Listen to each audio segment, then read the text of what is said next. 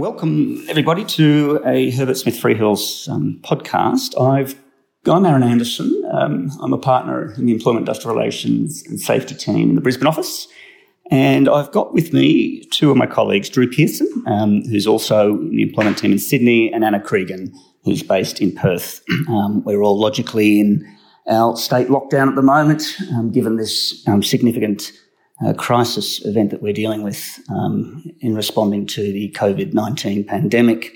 And what we want to do today is just have a general discussion around some of the employment and safety challenges that we've been seeing with our clients and some of the legal issues that have arisen that need to be responded to in this crisis event. And I'm going to hand over firstly to Anna. Anna, can you sort of touch on some of the issues that you're seeing there over in the West and some of the things that you're talking to your clients about in terms of the sort of employment terms and conditions and challenges that people are facing on a day-to-day basis now?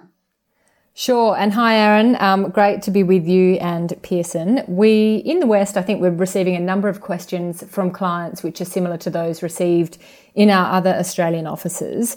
And at this point, obviously at quite an early stage of the COVID issue being an issue for employers in Australia, we're receiving a number of questions around how employees should be paid and what an employer's rights are in dealing with them in relation to COVID issues. And on the first issue, what must an employee be paid if they're absent from work for some COVID-related reason? The answer to that, of course, depends on why they're absent. If they're sick, as per the ordinary course, they are entitled to sick leave, assuming they meet any evidentiary requirements. If they have a caring obligation, and that in our view includes a requirement to look after children who now need to be looked after if schools close, then we say they can take carers leave, so the form of personal leave that is assigned to carers leave. If they're unable to attend for some other reason, then you need to look carefully at what that reason is. If it's because they're in self-isolation, again, you need to look carefully at the reason for that. If that's because they've come in from personal international travel, then arguably we would say they're not ready, willing or able to work, and there's no requirement for the employer to pay them for that absence. If they've come back from work-related travel, it might be a different story. If they typically work a commute, so we have a number of clients in the West who fly workers in from the East Coast and fly them up to mines in the Northwest, then that quarantine requirement will obviously impact the ability of the worker to start work and to comply with their typical commute roster, because on crossing the Western Australian border, they'll need to comply with the quarantine requirement. And for a number of our resources clients, they're hoping to fall within an exemption which has been granted to that closure of the Western Australian border. But the detail of that remains to be seen. And the discussion is that exemption will apply to critical workers, but not necessarily to all workers in the resources sector. So there's some uncertainty at this point as to exactly who will be covered by that. But they're the key issues. They're the key sort of issues that employers are raising as far as we're concerned. One big issue which has come up is, are employers, at what point can employers stand down employees, so put them off work indefinitely with no pay? We say, obviously, there's a Fair Work Act ability to issue a stand down order. That needs to be considered in light of any enterprise agreement terms which address stand down. Where they apply, they obviously need to be considered in preference to the Fair Work Act as a starting point. But the stand down provision under the Fair Work Act is reasonably limited. It applies where a particular employee can't usefully be employed, and that has to be where there's a stoppage of work for a cause for which the employer can't be held responsible. So we say that doesn't neatly cover the situation where an employee is at home isolating. If the work is continuing, the work hasn't stopped. The more appropriate characterisation of that is that the employee is not ready, willing or able to attend work. That might cover, though, a situation where for example, a non-essential service is closed down and is no longer allowed to operate pursuant to government orders. And if there then is a genuine stoppage of work, then the employer would have a basis to stand its employees down. And we've obviously seen a really high-profile case of that in the Qantas example earlier this week.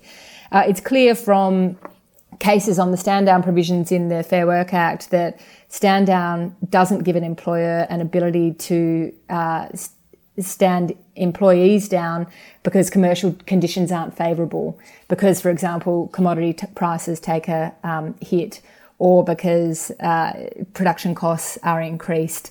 That's not a stoppage of work, and it's not a stoppage of work for a cause that the employer can't be held responsible for. So there are some clear limitations on that. But they're the main things happening in the West at the moment.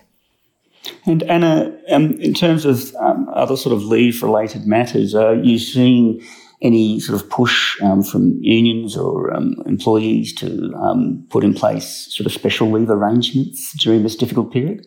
It's a good question. We're receiving a number of requests that clients have received from, in some cases, multiple unions, in some cases co-signing correspondence to clients, asking for certainty on a number of different issues, including whether there'll be stand down, what employees will be paid in different circumstances, whether there's any guaranteed ongoing work and what that looks like.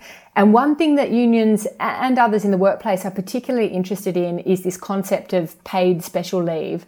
And it's something that there were some quite high profile announcements about that you've probably heard. Some retail employers, for example, announced that they would continue casual employees arrangements, that they would cover any casual absences due to COVID-related issues with a form of paid special leave, which they're not otherwise required to provide.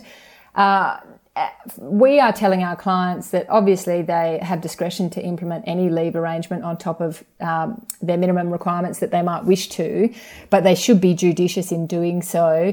They need to think about how that works for the entirety of their workforce, how long that may need to continue for. And the starting point is they don't have an obligation to pay any paid special leave, but they might consider doing so in the circumstances. We would say they should consider doing so on a case-by-case basis. Yeah, that makes perfect sense. And the one other issue that you might have in mind there, Aaron, which unions have been alert to and others have been asking us about, is to what extent can an employer direct an employee to take annual leave? There are restrictions on this in the Fair Work Act. You can do it under the Fair Work Act for agreement and award-free employees if the direction is reasonable. For agreement and award covered employees, you need to look to whether the employer has a right to do so under their agreement or award. And for long service leave, the position's dealt with on a state-by-state basis, obviously. In some jurisdictions you can do it, in some jurisdictions you can't. So that requires some attention as well if it's something employers are considering. Yeah, it's certainly sort of a lot of complex considerations for employers in this very difficult situation when it comes to leave and considering sort of special leave arrangements and obviously, the financial implications of putting forward those arrangements, but also wanting to ensure that you protect your workers and, you're in a position to come through the other end whenever that time frame comes, Anna. I think that's right. And in the course of managing all of these issues, another big question that's coming up is employers will necessarily be getting information about their employees, which might help them to manage those risks and to make practical decisions about what they can and can't do. And one very clear overriding concern is privacy and how can employers make sure they comply with privacy requirements while dealing with all of those issues. And I know Drew in particular has been spending a lot of time on this of late. Yeah, thanks, Anna. That's absolutely right. I think this is a unique time for employers where they are dealing kind of day in, day out with health information of their employees. And so the individual circumstance of how people have been exposed to COVID-19, the impact it's having on them personally as they, are directed to self-isolate whilst waiting for test results to come through, and that can even be 1 or 2 steps removed depending on the health guidance in place. So we've been working a lot with clients to set up basic protocols, keeping in mind the obligations under the Privacy Act to make sure that they're not falling foul of the legal requirement to keep private information private. There's about 7 different ways that the Act permits the disclosure of private information. And really here we're talking about the identity of an individual who has tested positive to the COVID-19. The first is one of the most obvious. I think it's where it's required by law. In limited circumstances, there may be a legal obligation on an employer to disclose the diagnosis of a particular individual. The more practical approach is when you receive consent from the individual involved. Now, some employees are very willing to provide that consent, and that can be verbal or written. Obviously, either way, you just want to be very clear about what the employee is consenting to. And so, to the extent possible, getting something in writing is best. The third ties into an issue that we're facing with clients that are still having employees working in the workplace, and that's where there is a health risk to other individuals. So employers can use and disclose the information that they've got if they reasonably believe that it's necessary to use that information to prevent a serious threat to life, health or safety of individuals more broadly. And Drew, that might arise, for example, where there is the identification of a suspected case or an actual case of COVID-19, and the employer necessarily needs to think about contact tracing within the organisation, seeing who might have been exposed. Absolutely. And you'll probably see a bit of interaction in the requirements by law as the health departments get involved in tracing where individuals have been during a period where they may have been exposing others to COVID-19. Yeah.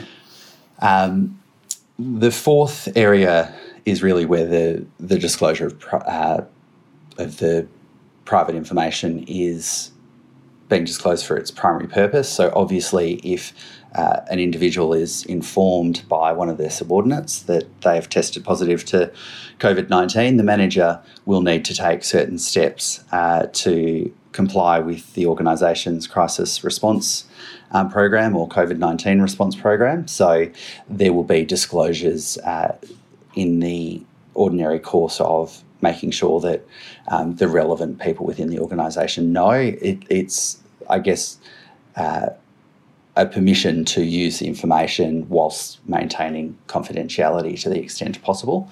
And that ties in as well to the fifth and sixth examples of reasons for disclosure being directly related purpose disclosure and the utilisation of the employee records exemption.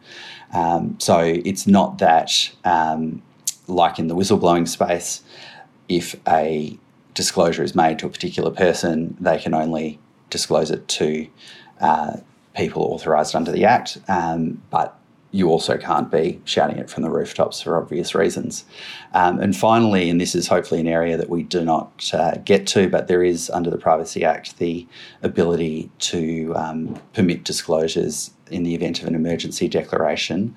Now, they are declarations made by the Prime Minister or the Federal Attorney General that effectively override the operation of parts of the Privacy Act. Now, we haven't seen anything in that space yet, and as I say, we certainly hope that we don't. But I think really when we're thinking about privacy, we are managing our employees, and we need to ensure that we're providing a safe place of work to the entire employee and worker group more broadly.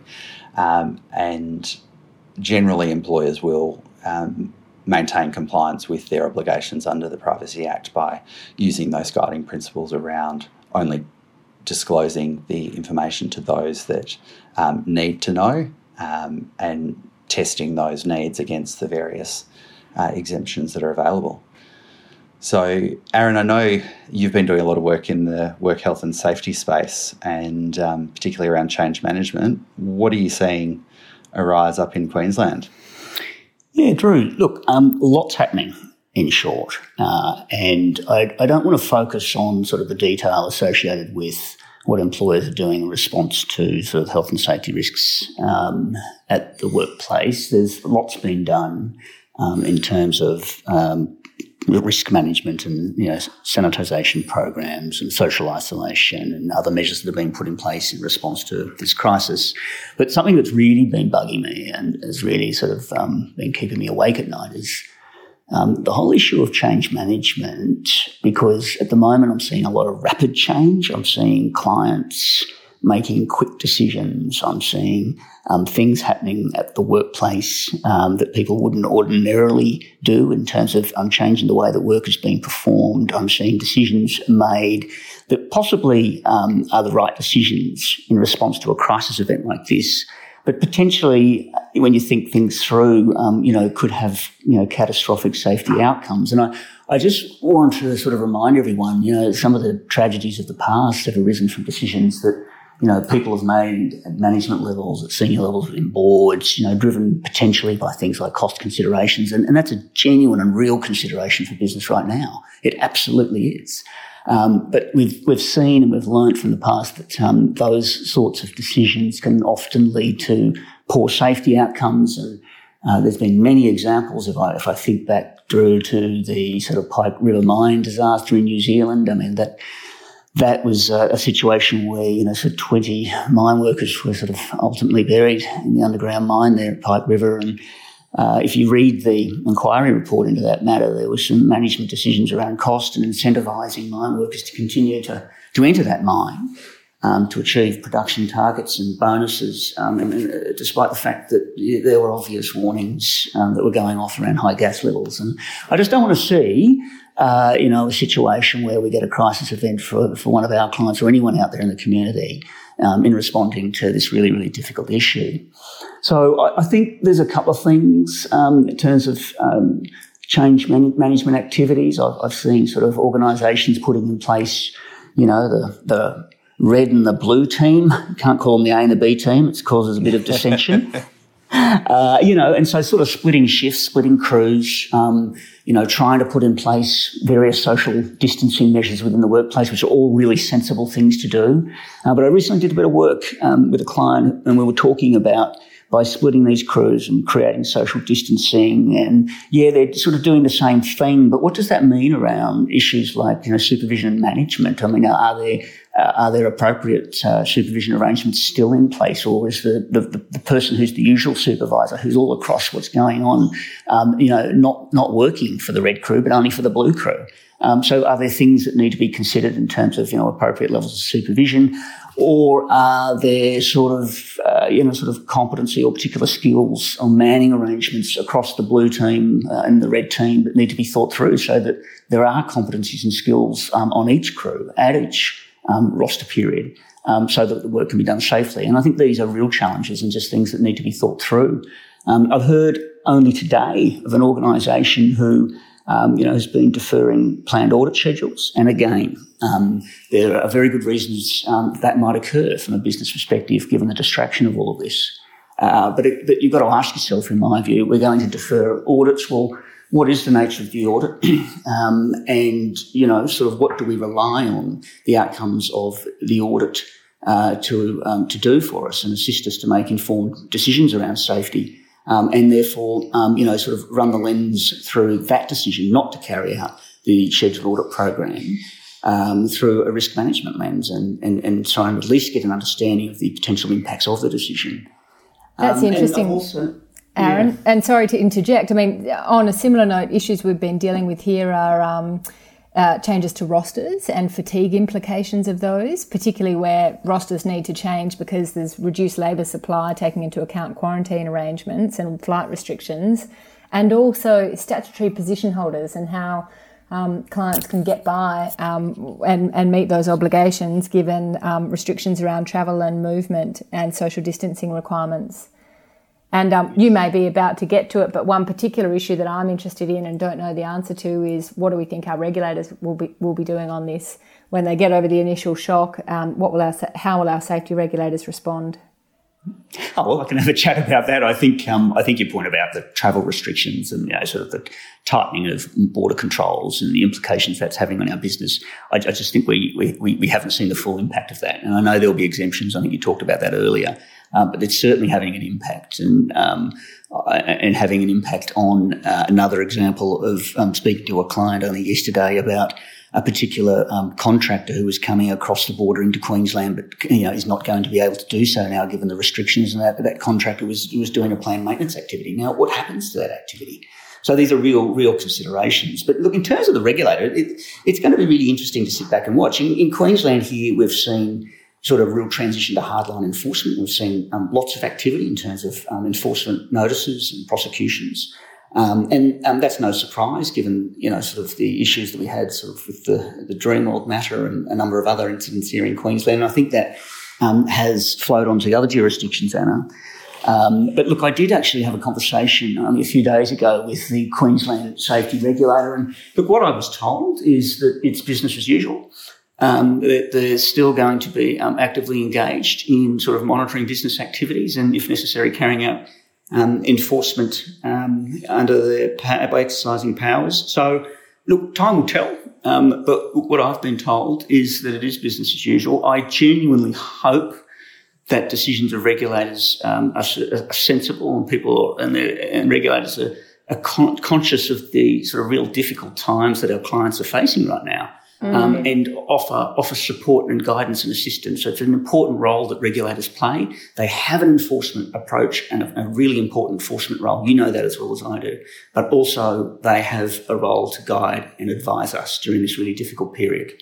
Yeah, and that's a really interesting point, Aaron. One of the issues we've been talking to clients about is how they can achieve compliance in the employment space. So I'm talking about award compliance, enterprise agree compliance, in circumstances where you no longer have supervisors sitting in the same location as a lot of their direct reports, as the kind of white-collar workforce of Australia moves to remote working. And so how do we make sure that, for example, employees that are required to take particular breaks during their day are taking them, or that they have 10-hour breaks between work on one day and work on the next day, when you compound in issues that I think we'll see in the coming weeks around children having to be home from school, parents still trying to get on with work, and so they're logging on early in the morning, they're logging on late at night, but then maybe they're not working for large chunks of what was the kind of normal business day. So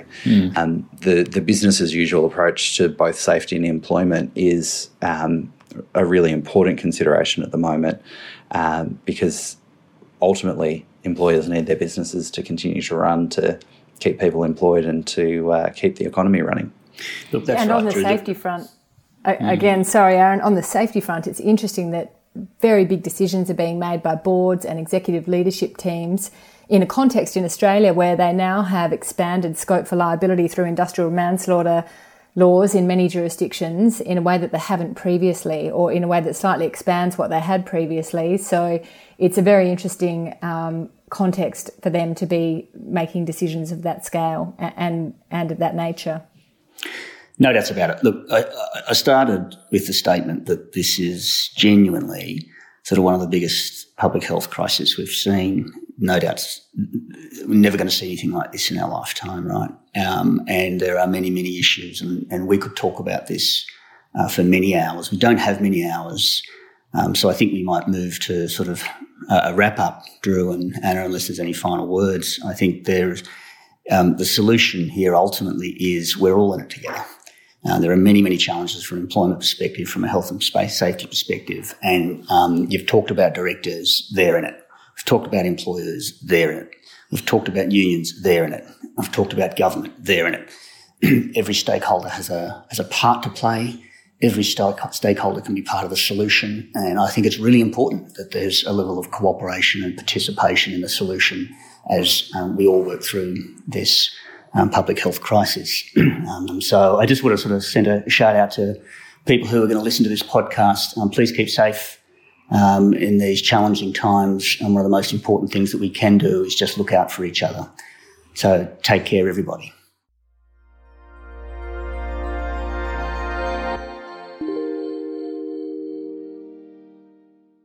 You have been listening to a podcast brought to you by Herbert Smith Freehills. For more episodes, please go to our channel on iTunes or SoundCloud and visit our website herbertsmithfreehills.com for more insights relevant to your business.